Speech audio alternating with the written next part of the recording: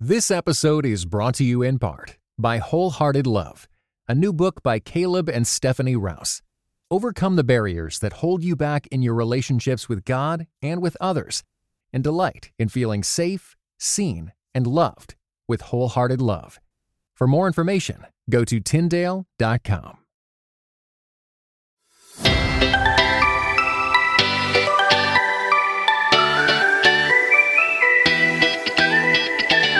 It's Ashley Hales. I'm host of the Finding Holy podcast and author of the book Finding Holy in the Suburbs, Living Faithfully in the Land of Too Much. I am thrilled for this special series through the month of November, where I'm going to sit down with some of my friends, Brandon O'Brien, Danae Pierre, and Jose Humphreys, to talk about the theme of place. And whether you live in the suburbs, whether you live in Manhattan or rural America or small town, we want to actually consider, how do our places shape our desires? How do the laws and the history and even our winding walking paths shape how we relate to God, each other, and the world around us? So, to kick us off, I have the distinct pleasure of sitting down with my friend, Brandon J. O'Brien. Brandon became a friend as we started actually talking on Twitter about place and belonging.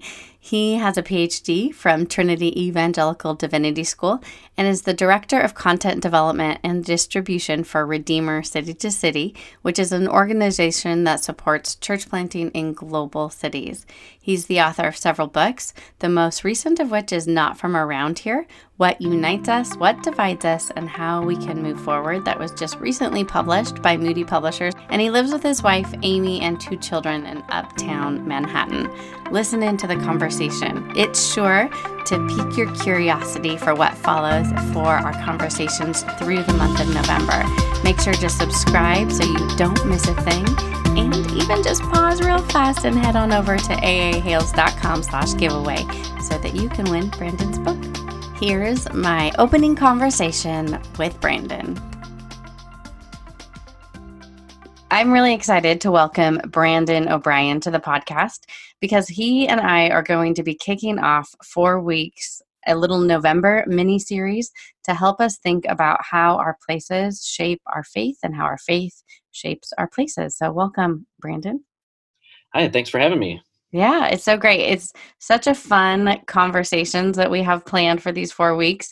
So tell us how this idea of place really hit home for you, particularly with your new book that just came out from Moody Publishers, and we're giving away a bunch, so stay tuned till the end and we'll make sure you find out all the details about how to get one of those. But tell us a little bit about your book, Not From Around Here. Yeah, thanks. So the book is about half or so kind of a personal storytelling about my experience having grown up in small town Arkansas, moved as an adult after college to the Wheaton area, which is a suburb of Chicago. Mm-hmm. Spent about 8 years in the Chicagoland area, moved briefly back to Arkansas, and now I'm living in Manhattan with my family. The sort of meta theme is the urban-rural divide and how that plays out in Christian circles, but the approach is storytelling about how I realized how much these different places that I lived was how those places were exerting pressure and sort of formative power on me as a Christian, kind of changing my understanding of what discipleship meant, and what it meant to be a faithful Christian in those different places was slightly different. And I had always attributed that either to theology or culture or whatever, and just realizing how much those geographical places influence things was it was eye-opening for me to recognize the kind of the force that place exerts on us. Could you help us just unpack a little bit what maybe some of those formative shaping characteristics of maybe one of your places has been? Yeah. Maybe, your recent move to Manhattan in the last few years, or... Yeah, so I think the easiest one, maybe the two most the two places that are most dramatically different are, my hometown of Bentonville, Arkansas, which is home of Walmart. So people, that's the claim to fame. And Walmart, Bentonville is a really cool place now, but I always want to clarify that it was not the cool place that it is now when Right. I graduated from high school. So so it's a very small place. And so that and Manhattan are probably the two most different places, that I've Right. lived. And when we lived in Arkansas, there was this sort of strong feeling that Christian discipleship involved, kind of resisting the culture, and that there were Right. these sort of evil influences that were trying to kind of brainwash us and lead us away from the truth, etc. Mhm. And so a lot of our Christian formation and discipleship was cast in those terms. So we don't listen to certain music, and we don't wear certain things, and it's a lot of resistance. And I always felt like that was just good, Christianity. Right. But then you realize that it's actually kind of a feature of the broader culture. And so there's Right. this sense that like the government which is far away and external, is kind of imposing laws that threaten our local values, and that there's a sense of, that our life here is the good life, and it's the kind of traditional way that people have always lived, and those sort of East Coast elite liberals are trying to destroy our way of life. And so then you realize that the way we're talking about our faith is very similar to the way we're talking about other broader cultural issues. Right. And so you realize that it's not just, I'm not talking this way just because I'm a Christian. I'm talking this way because I'm a small town, Southern, Right. rural, and all those adjectives really make a big difference. Right. And then obviously living in Manhattan, you can't resist the culture. It's, the city is it's its own character, and you have to deal with it. Yeah. And so you can't resist, you have to engage. And the way you do that is very different. And so a sort of sign of faithful discipleship in a small town place may be resistance, whereas the sign of faithful discipleship in Manhattan is engagement. And so, but then you realize that you have these habits that your place from before has kind of instilled certain habits, Right. and now it's unnatural to switch them. Mhm. I'm certainly still working out what it means to be a faithful Christian in a place like New York City, because it's the rules of engagement are so different. Right. And there's not one way to do it. Different people do it differently, but you certainly can't just resist and ignore, because that's impossible. And so how do you engage faithfully when you don't really have any other option? Right. Is a question that we're asking now. Mhm. So yeah, I think, and then at the same time, I feel like I've painted maybe small town Arkansas in a negative light there, but you also realize that those places shape what you love and value, and in different, really profound ways. And so even like I feel at peace on water where it's quiet, and I feel sometimes harried or tense when there's lots of noise and lots of activity. And some of that's temperament, but some of it's also that, my experience, my happy place growing up was always on the water, and that Right. shapes rhythms in your heart and things. And then, and when those things aren't available in a new place, you feel it. And Right. so yeah, I think it's very much in the season of exploration about how those places function. And the thing that the book tries to tease out is that, we may view people who have different opinions about how to engage culture, for example, as Christians, as being either more or less faithful. So if I think it's best to resist culture and you think it's best to engage, I may think you're being, you're compromising or something. Right. When we don't realize that actually our places are what are leading us to those convictions, at least as much, if not more, than our Christian worldview. Right.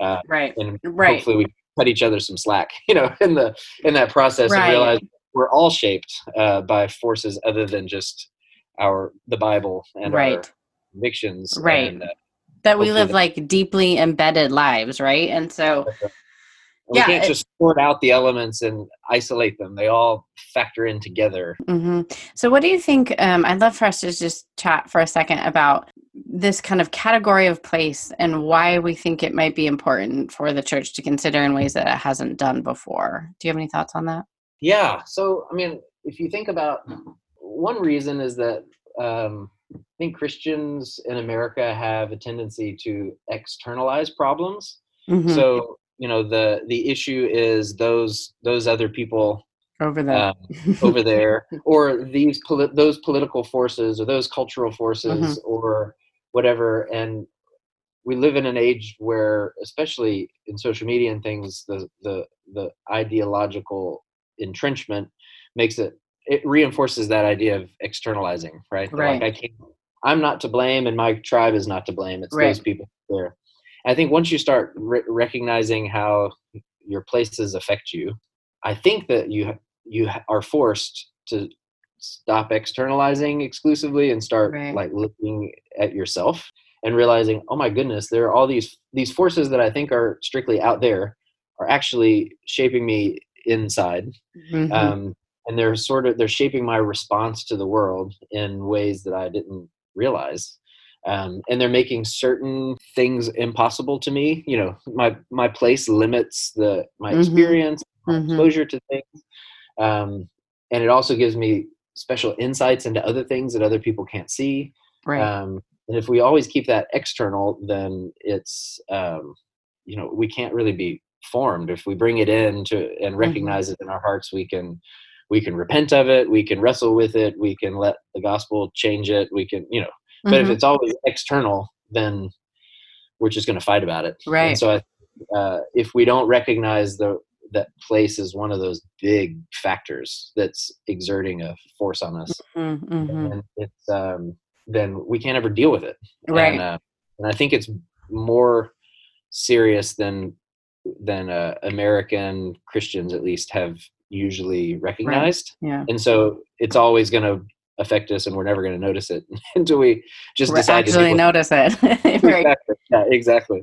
So part of the narrative of Scripture has to do with place, and to say, you know, that God is our homemaking God, that He created home for Adam and Eve, and that sin twisted that, and yet, you know, that Jesus was incarnated in an actual body in an actual place. And, you know, that I think we have the tendency, right, even now, to kind of disembody our faith. And that means it's displaced too, rather than even connecting to some of those metaphors and actual physical places in Scripture.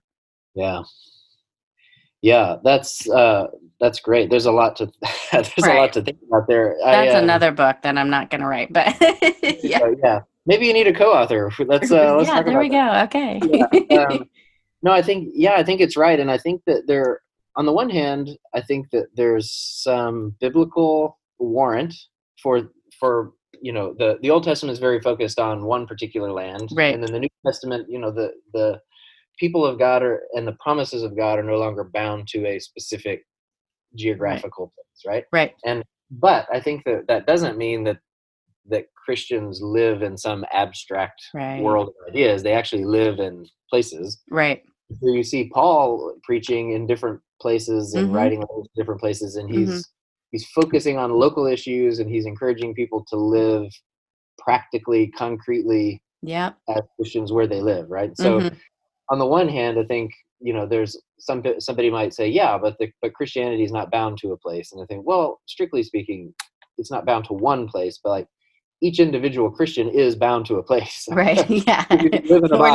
We're not floating off. Exactly. But we do have a tendency to abstract our Christian faith. And even our teaching and other things, you know, we talk about general Christian concepts instead of talking about how do I live faithfully outside the door of my house actual or apartment. House. And which is what I really appreciate about your book, is saying, you know, there are unique pressures and challenges and things in suburban places, and so let's talk about those specific challenges and what to do about it, rather than just saying, you know, Christians ought to be praying, Christians ought to be, which is true, but it's abstract, right?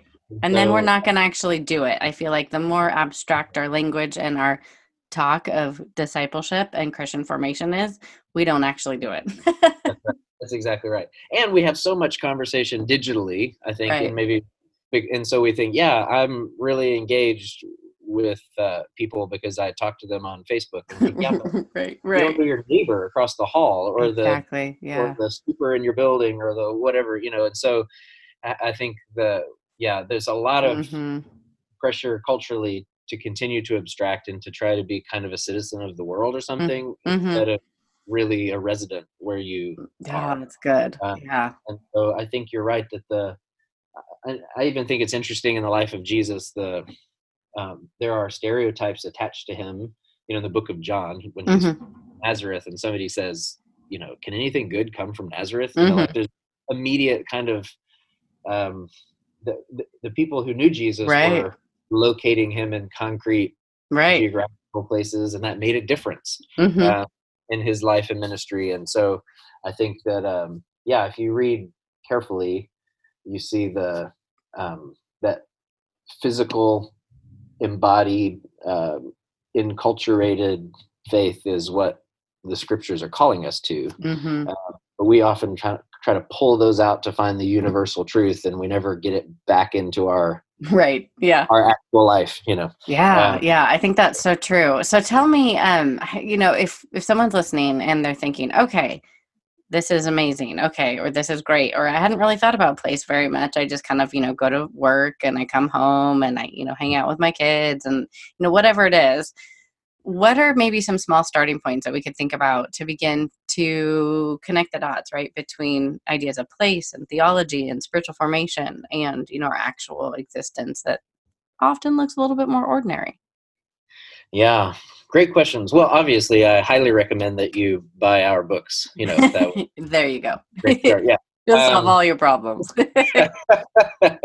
And if that one doesn't, then surely the next book, will help even more. Yeah. So, but no, I think that, I think one thing is, sometimes there's positive practices and negative practices, right? I think one Right. kind of negative practice might be, I think, we do social media fast and other things as mental health Mhm. care, Mhm. sometimes. But I think it also can help you, just if you put a curfew on your phone or your Mhm. computer or something, and are then forced to just like pay attention to your physical surroundings, Mhm. that might actually be a start, Right. to say, how am I, how how might I engage differently Mhm. if my primary engagement is physical and not digital? Right. Um, and so that's one. And then I think even sort of reflecting on, this is hard to do if you haven't lived different kinds of places, but Mhm.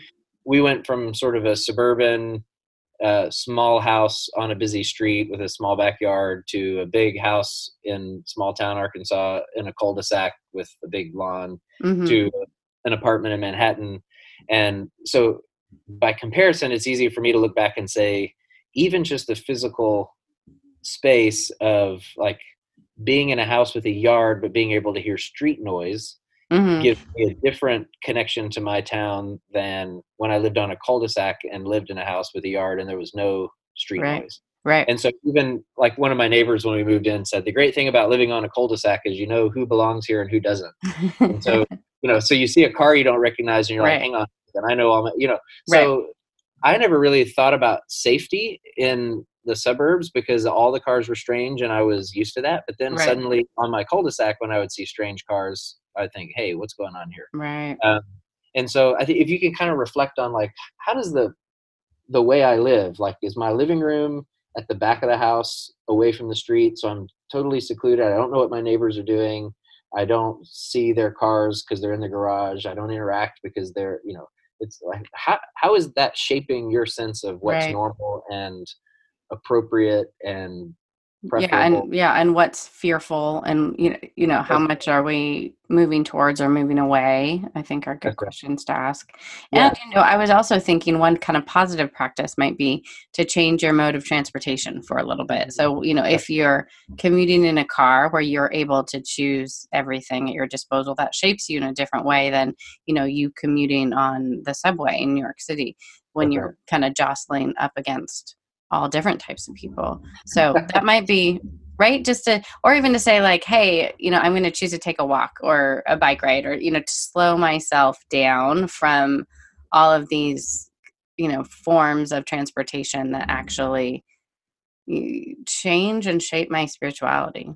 Yeah, exactly. And I think it helps you too to have a deeper sense of empathy for people who Mm, live a different sort of way. And so, hmm So we sometimes take the bus in the city in New York in the summer, especially because it has great air conditioning, and Mm-hmm. most people doesn't.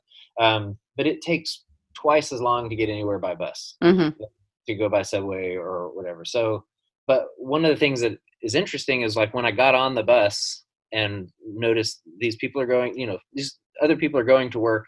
It's going to be an hour bus ride for them both Mm-hmm. ways. That's Mm-hmm. 2 hours of commuting. And, and some of these demographics are ones that I had sort of been, socialized to think that they're maybe lazy or they're not trying to get ahead in the world. And I think, yeah, but they're going to spend 2.5 hours commuting on a bus, and then they're going to help their kids with their homework. And then they're going to do it would be hard to get a promotion. It'd be hard to change jobs. It would be hard to apply for, this or that, kind of advancement opportunity. And so even just putting you in that space helps you see some of the things that I think are normal are actually a privilege for me, or that's actually an advantage. And I hadn't thought of it that way. And so that, changing something as simple as how you get from one place to the next can help you see all kinds of things that you never recognize if you stayed in your routine. Yeah. I think it's a great practice. Yeah. So what are your hopes, Brandon, as we go about these 4 weeks, both for us as we're conversing with our two amazing guests, Danae Pierre and Jose Humphreys, but also, for us as listeners. And we're going to also have a large giveaway of a bunch of books. Thank you, University Press, and thank you, Moody Publishers. Yeah, well, for myself, I'm selfishly very excited about this because I learn something every time I talk to Jose and Danae. So I'm excited about that. Yeah. And there are people who have both, long before I did, recognized the impact that places have and the way that they can be intentional about impacting their places, for the gospel in meaningful ways. Yes. So that's exciting. And I'm excited just because they've chosen to stay put and to dig into their places, both in East Harlem and in Phoenix. And I think that's so hard and so beautiful, that call of faithfulness. And so I'm excited to learn from them. Yes. So I think I'm hopeful that people will be receptive and hear that. And I hope that people who are listening will, at the very minimum, kind of catch a vision that this is a topic worth giving time and attention to. So it's one of those things if I want to be a faithful Christian, there are 3 or 4 things I have to prioritize. And I hope that this becomes one of those things that people say, I've got to really pay attention to where I live and how that influences me. And then how do I respond to what I learn? And so I think that could be, I think it can help us be more empathetic to other Christians, recognize that, we're all in a similar place. I think it can help us be more attentive on mission as Christians, in our places. And so, I think that if that kind of minimal thing is possible for people, I think it could be a really huge benefit. Yeah. So that's a great starting point too, is just how can I be attentive to my place is a great question to kind of take away to begin, and then maybe bring someone else in, send them a link to the podcast, win a free book. So many different ways to kind of kick off those conversations. I think that's really fabulous. It's a good start. So lastly, as we conclude, Brandon, because I ask everybody, I want to know what your laundry routine is. That's a great question. Yeah, so we live in an apartment in Manhattan. On the 3rd floor, we have laundry in the building in the basement. This sounds like really sexist or something, but my wife takes care of the laundry now that both of the kids are in school.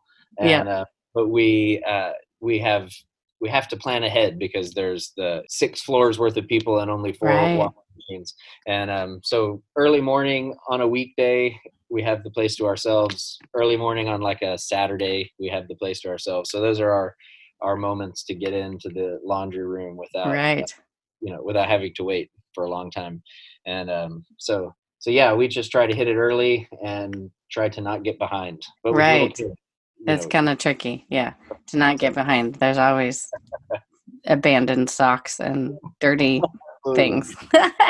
Everything except for that one shirt you really needed, right? That's the routine. Yes. But I love that because part of your laundry routine, right, just reckons with how your life is very different, right, than mine here in suburban Southern California, where part of your laundry means interacting with bunches of people because you live in such close proximity to people. That's right. Yeah, it's one of the many ways that we are not the masters of our Mm-hmm. universe in New York, and Mm-hmm. that's a disciplining experience. Mm-hmm. That's the Mm-hmm. nice way to say it. I think. Yes, it's very sanctifying, right? To realize that Yeah, that you are actually not in control of your life. And I think our places show us that. And the more that I think that's really some of why I really wanted to write Finding Holy in the Suburbs, was because, our privilege, our wealth, so many things can actually insulate us from the changing power of the gospel and from other people. And so how do we fight against that, but also move forward in love? What I'm really struck by too, Brandon, is just the way that talking about our places can help us create conversations and empathy, like you've said a few times, across some of those kind of polarized conversations that we're having, particularly in America in the last several years about, well, these people from this place are like this way. that's So right. I'm hopeful too that even just as we talk these next 4 weeks about place, that we'll begin to move towards people and to understand them that might be different than us. That's right. Yeah, absolutely. I share that hope. Thank you. Mm-hmm. Well, thank you for starting these conversations off with me, and I can't wait to see what happens over the next 4 weeks. Listeners, make sure that you head on over right now to aahales.com/giveaway, where you can be entered to win copies of my book, Finding Holy in the Suburbs, or Brandon's book, Not From Around Here, as well as books from Jose Humphreys, one of our guests, Seeing Jesus in East Harlem. So it's been such a pleasure, Brandon, and can't wait to see what happens the next 4 weeks. Yeah, thanks so much for having me on. You're welcome. Thanks for being here. I hope you enjoyed that conversation with Brandon J. O'Brien. You'll find in the show notes all of the links you can click on over to his website. You can also order his book, Not From Around Here, and be sure to head on over to the link in the show notes, aahales.com/giveaway, to be entered to win one of several books. So that's an easy, small step. But as you go, I would love to leave you with one small practical step you can take in your everyday life to consider about how you can be a good neighbor rather than kind of a disembodied citizen of the world that Brandon mentioned. And it's this. Think of one habit maybe that you could take off and one habit that you could put on. And so as you think about what you could take off, so that you aren't simply this disembodied abstract person, but actually an enfleshed, embodied, and emplaced person, it might be wise to look at your phone, see how much time you're spending online, look at your social media limits, and maybe think about taking a fast from some of our digital connectiveness that really lies to us, that says that we're connected and we're thinking these things and that we have community, but often we don't actually have real embodied community in our churches, in our neighborhoods, and even in our homes. So that might be one thing you want to put off. And the second is something to put on. And I just challenged you to simply take some time to think about changing your mode of transportation for a week. So you might choose to take a bus like Brandon did, or a subway, or just choose to take a neighborly walk in your suburban community. Simply slow down. Maybe it's walking or bicycle riding. When we choose to see the world at a different pace, we can actually begin to think about the world from someone else's perspective, as well as what God might be doing in our own hearts, in our own lives, in the lives of our communities and places. So I would love to hear how it goes. Make sure you subscribe, share this episode, tell your friends. They'll want to be sure to win a book. So don't forget to head over to aahales.com/giveaway as soon as you can. And be sure to tune in to our next week's conversation with Danae Pierre. And then the week after that, we'll be talking with Jose Humphreys. And then the last week in November, Brandon and I will be wrapping us up to talk about how our places form our loves and where we go from here. Because place matters. Big things matter, but so does the laundry.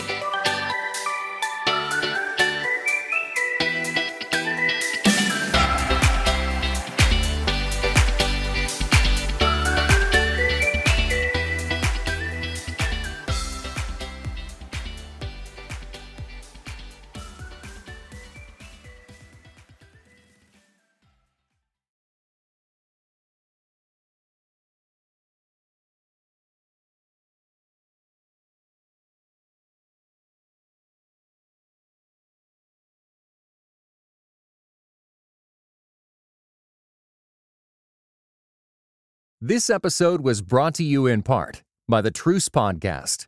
The new season examines the connection between some evangelicals and the Republican Party with the help of world-class historians. Subscribe to Truce in your podcast app or listen at trucepodcast.com.